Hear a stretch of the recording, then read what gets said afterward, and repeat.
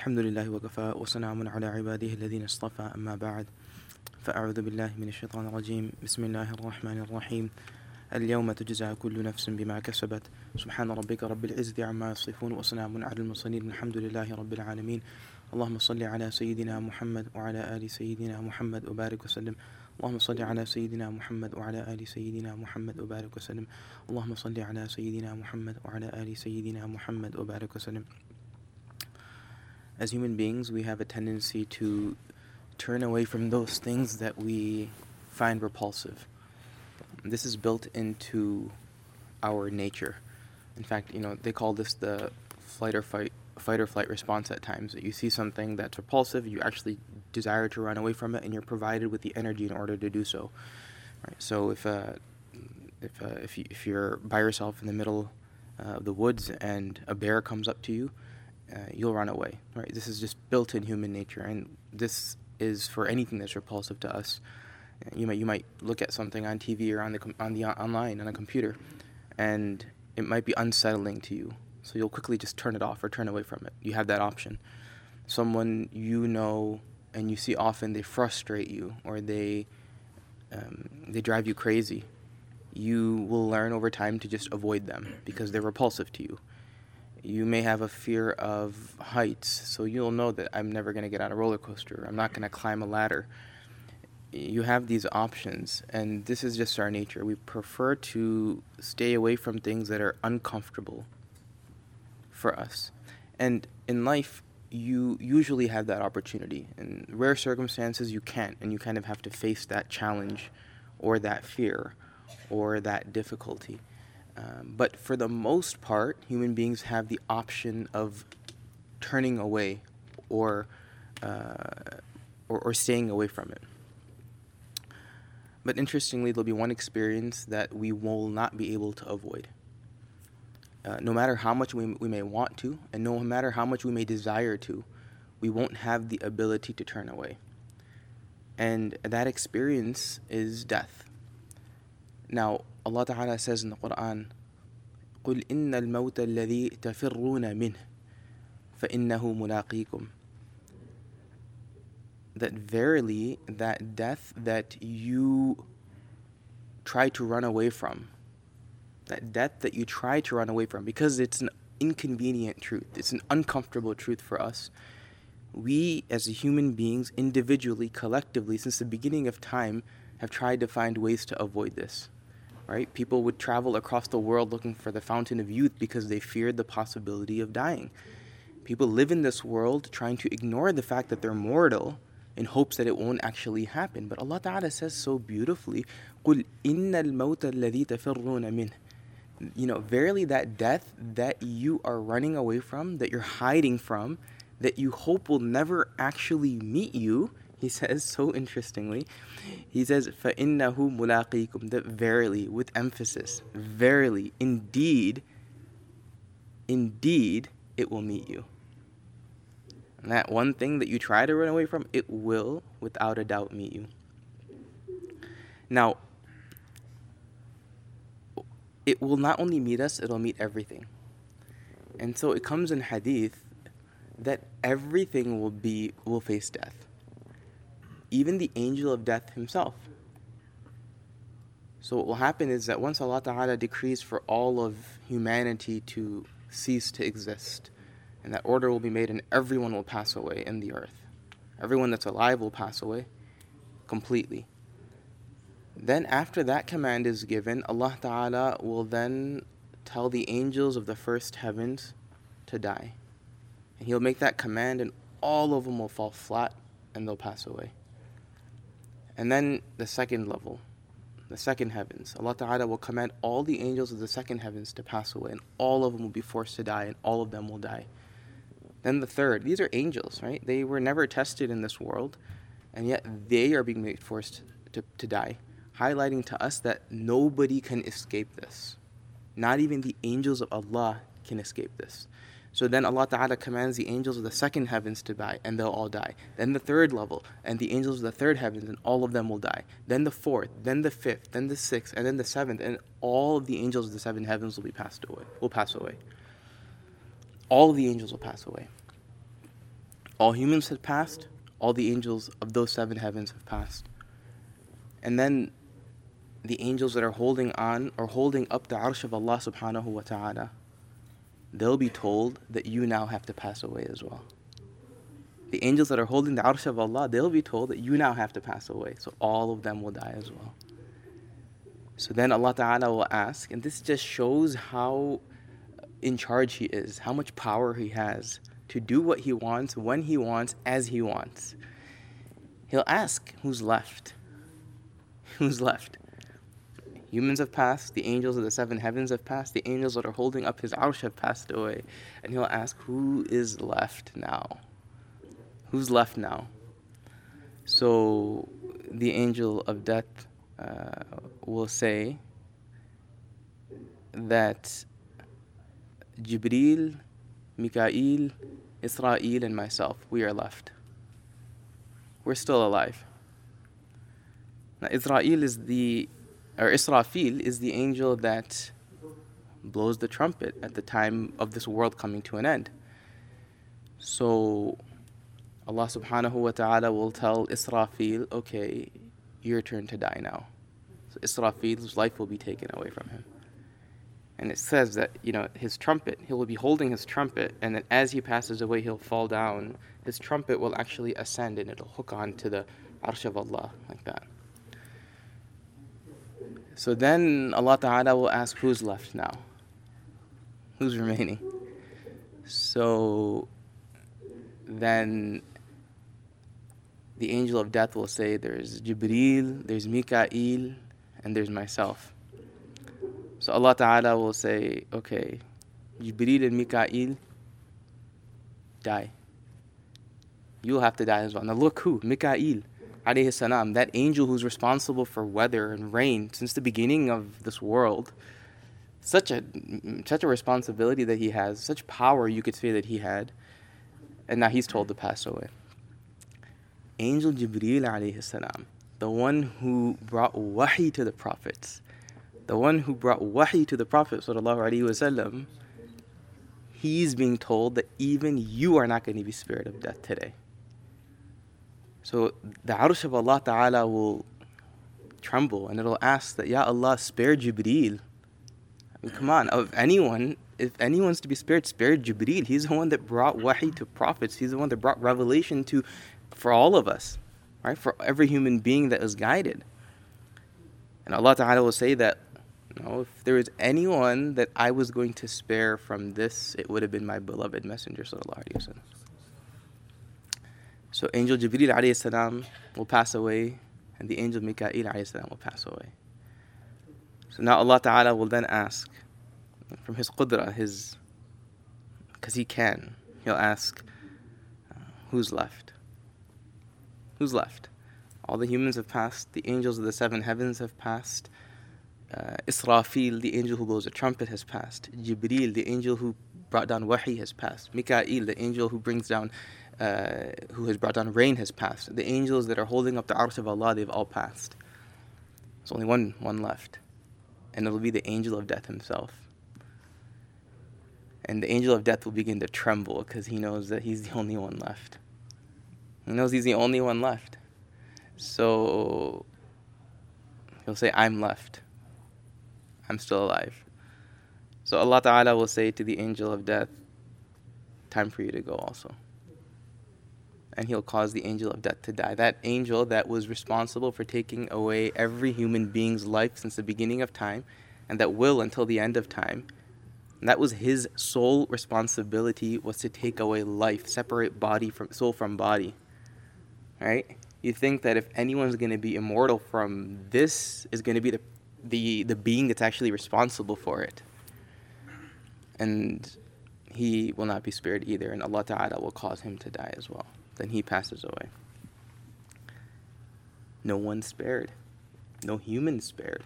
No human has ever been spared. No one is alive in the world today that's over 150 years old. No one. No one. No human being has ever been spared, and rest assured, no human being will ever be spared either. It's just not possible. It's just not possible. That even the angels are not going to be spared of death. So even the angel of death will not be spared of this. And so after this occurs, Allah subhanahu wa ta'ala will then ask the question, لِمَنِ الْمُلْكُ الْيَوْمِ? On this day, whose world is this? Who owns the world today? Who owns this place today? Now, لِلَّهِ الْوَاحِدِ الْقَهَّارِ, that this is for the one Allah Ta'ala who's in charge. He's responsible. So He's the one that takes away life from every human being, and He will take away life from every angel as well. Who can ask that question? لِمَنِ الْمُلْكُ الْيَوْمِ? Whose world is it today? Whose dominion? Who's the Malik today? Try asking that question. Try asking that question. Now, فَإِنَّهُ مُلَاقِيكُمْ ثُمَّ تُرَدُّونَ إِلَىٰ عَالِمِ الْغَيْبِ. Allah Ta'ala says in the remainder of this verse, قُلْ إِنَّ الْمَوْتَ الَّذِي تَفِرُّونَ مِنْهُ, that verily death, that thing that you have always been trying to run away from, فَإِنَّهُ مُلَاقِيكُمْ, that verily you will meet it. You will not be able to escape. No one has escaped. No one will escape. It doesn't matter their status or their rank. Even His beloved Messenger sallallahu alaihi wasallam was not able to escape death. He says, ثُمَّ تُرَدُّونَ إِلَىٰ عَالِمِ الْغَيْبِ, then you will return to that being that knows the unseen. You will return to that being that knows everything. إِلَىٰ عَالِمِ الْغَيْبِ وَالشَّهَادَةِ, those things that are hidden, those things that are unseen, and those things that are witnessed and able to be seen. فَيُنَبِّئُكُم بِمَا كُنتُمْ تَعْمَلُونَ. This is the key point. This is that key statement. You will return to that being that knows everything, outward, inward. فَيُنَبِّئُكُم بِمَا كُنتُمْ تَعْمَلُونَ, and He will tell you in detail exactly what you did. He will tell you in detail exactly what you did. How you lived your life, what you did, what was your motivating, what motivated you in life, what drove you in life, what was important to you in life, what were those things that you strove toward, what were those things that you ran away from, what were those things that you were involved in that you shouldn't have been involved in, what were those deeds that you did that you should have been involved in and that you were involved in. Nothing will be spared from Allah Ta'ala. And Allah Ta'ala says, فَيُنَبِّئُكُم بِمَا كُنتُمْ تَعْمَلُونَ. We think that we know ourselves better than anyone else. Right? We think that if I had to, if no one knows me, I know myself. No one knows me better than myself. I know everything. I know what I need. I know what I don't need. I know my internal desires, my own whims, my passions. I know it. And we have a tendency as people to want to hide most of those things. You know, in our closet, how many skeletons do we have? In our history, how many sins do we have? In our life, how many things are there that we just desire to hide from everyone with the hopes that it will never come out again, ever? And Allah Ta'ala says, فَيُنَبِّئُكُم بِمَا كُنتُمْ تَعْمَلُونَ. Look, you thought you can run away from death, it's going to come to you, and you are going to have a meeting with death. And after that meeting, you're going to return back to me. And I know everything. عَالِمِ الْغَيْبِ. I know everything that's unseen. I know what lies in the heavens, on the earth. I know you better than you know yourself. I know what's in your heart. I know what you've been hiding from everyone else. I know what you've been even hiding from yourself, because He is Alim al-Ghayb. He is the knower of the unseen. And it's not just that He knows it. And then He says, فَيُنَبِّئُكُم بِمَا كُنتُمْ تَعْمَلُونَ, and He will tell you every single thing that you did. Your whole life will be detailed to you. If we aren't willing to share that, Allah Ta'ala will share it with us. And it'll be played for us in vivid detail. Now, in these last few days of Ramadan, and these last few nights of Ramadan, there's two things that we should really focus on with respect to this principle. And that is that this is our opportunity to do two things. One is, حَاسِبُوا قَبْلَ أَن تُحَاسِبُوا, that we should take account of ourselves before we are taken account of. Look, there's no hiding from Allah. There's absolutely no hiding from Allah. There's nothing that we can hide from Allah. Our history cannot be hidden. Our deeds cannot be hidden. Our sins cannot be hidden. Our relationships cannot be hidden. Our passions cannot be hidden. Nothing can be hidden from Allah. He has knowledge of the unseen. He created us and He's going to take us away. So in these last few days, we take account of ourselves before Allah Ta'ala takes account of us. And if we take account of ourselves and we remove those things from our life that we don't want Allah to talk to us about, then now's our chance to do it. There are things that I know in my own life I don't want Allah to bring up with me. And He won't if I just remove it today. In these last few days, if I make a conscious decision that, you know what, I'm done with this. Or you know what, I was involved with this and now I'm going to ask Allah to forgive me. If I make this conscious decision today, then it's removed from my life and I don't have to wait for the Day of Judgment to deal with it or for accountability to take place. I don't have to wait for Allah Ta'ala to describe the situation in detail to me, because to be honest, I'm afraid to hear it. So that's what we do these last few days. We take account of ourselves with a fine-toothed comb. We look at our lives and see what are those things that I've done in the past that I would be shameful of Allah Ta'ala bringing up with me in the future. What are those habits that I currently have that I would be afraid of Allah Ta'ala having a conversation with me about this in the future? And I weed those things out and I remove them from my life because they're very easily removable, especially on these blessed nights of Ramadan. And the second thing that we do is we contemplate. And we ask ourselves in these last few nights, what will life be like when I move on? If Allah Ta'ala has promised that I have to meet death, and actually the history of time has promised that everyone will witness death, and no one is spared from it, what will life be like when I leave? Have I thought about that? Have I asked myself that question? Most of us, we live life thinking that we're going to be here forever, and we think that because we're going to be here forever, the world is dependent on every single thing that we do. But the reality is, when we leave this world, the world will just continue on as if we never existed. Very few people can leave their mark to such a degree that for years after, they are either remembered or their effect is still had. Very few people. And even those select few people, 1,000 years later, no one remembers them. Right? Tell me the name of your great-great-great-grandfather. You couldn't do it. Tell me the name of your great-great-great-grandmother. You can't do it. They were people that were just like us. They had desires like us. They had passions just like us. They sat in masjids just like us. They fasted in Ramadan. Some of our grandparents fasted in Ramadan just like we're fasting. They had desires. They had passions. They had goals. They did important things in life. They worked. They went to school. We don't even know their names, and we are their offspring. If we don't know who they are, no one knows who they are. And 100 years from now or 200 years from now, our great-great-great-grandchildren won't know our names. And if they don't know my name, then no one else is going to know my name. It doesn't matter what kind of an impact I have on the world. And certainly, even if I'm that one exception where I may have some impact, I can guarantee you 1,000 years from now, no one will know who we are. Absolutely nobody. Nobody will know the struggles that we went through, the passions that we had, the contributions that we made, the sacrifices that we underwent. It won't even be a memory. Do we know the sacrifices that our great-great-great-grandparents made? We don't. We don't. We know only about the Prophet, and that's as far back as that's where we go. We skip generations of people and we connect with the Prophet because he's the exception to the rule. But it's not going to be like that for us. So we have to consciously think in these last few nights that what will the world be like when I move on? Well, number one, the world will continue. Okay, number two, what will my world be like when I move on? People that came in this world before, they lived in, quote-unquote, my world for 50 or 60 years. They've been living in the next world already for some of them thousands of years.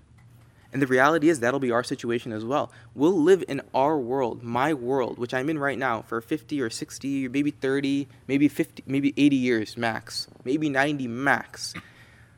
The time that I'm going to spend, even before the Day of Judgment occurs, likely will be decades, if not centuries, maybe even longer. So what will that world be like for me? What will this world be like when I leave? And the answer is very simple. It'll just continue. It'll just continue, and we will be forgotten. The only thing that will make us relevant is our connection with Allah as that translates into our next world. So we ask ourselves these questions with regards to what will life be like when I move on?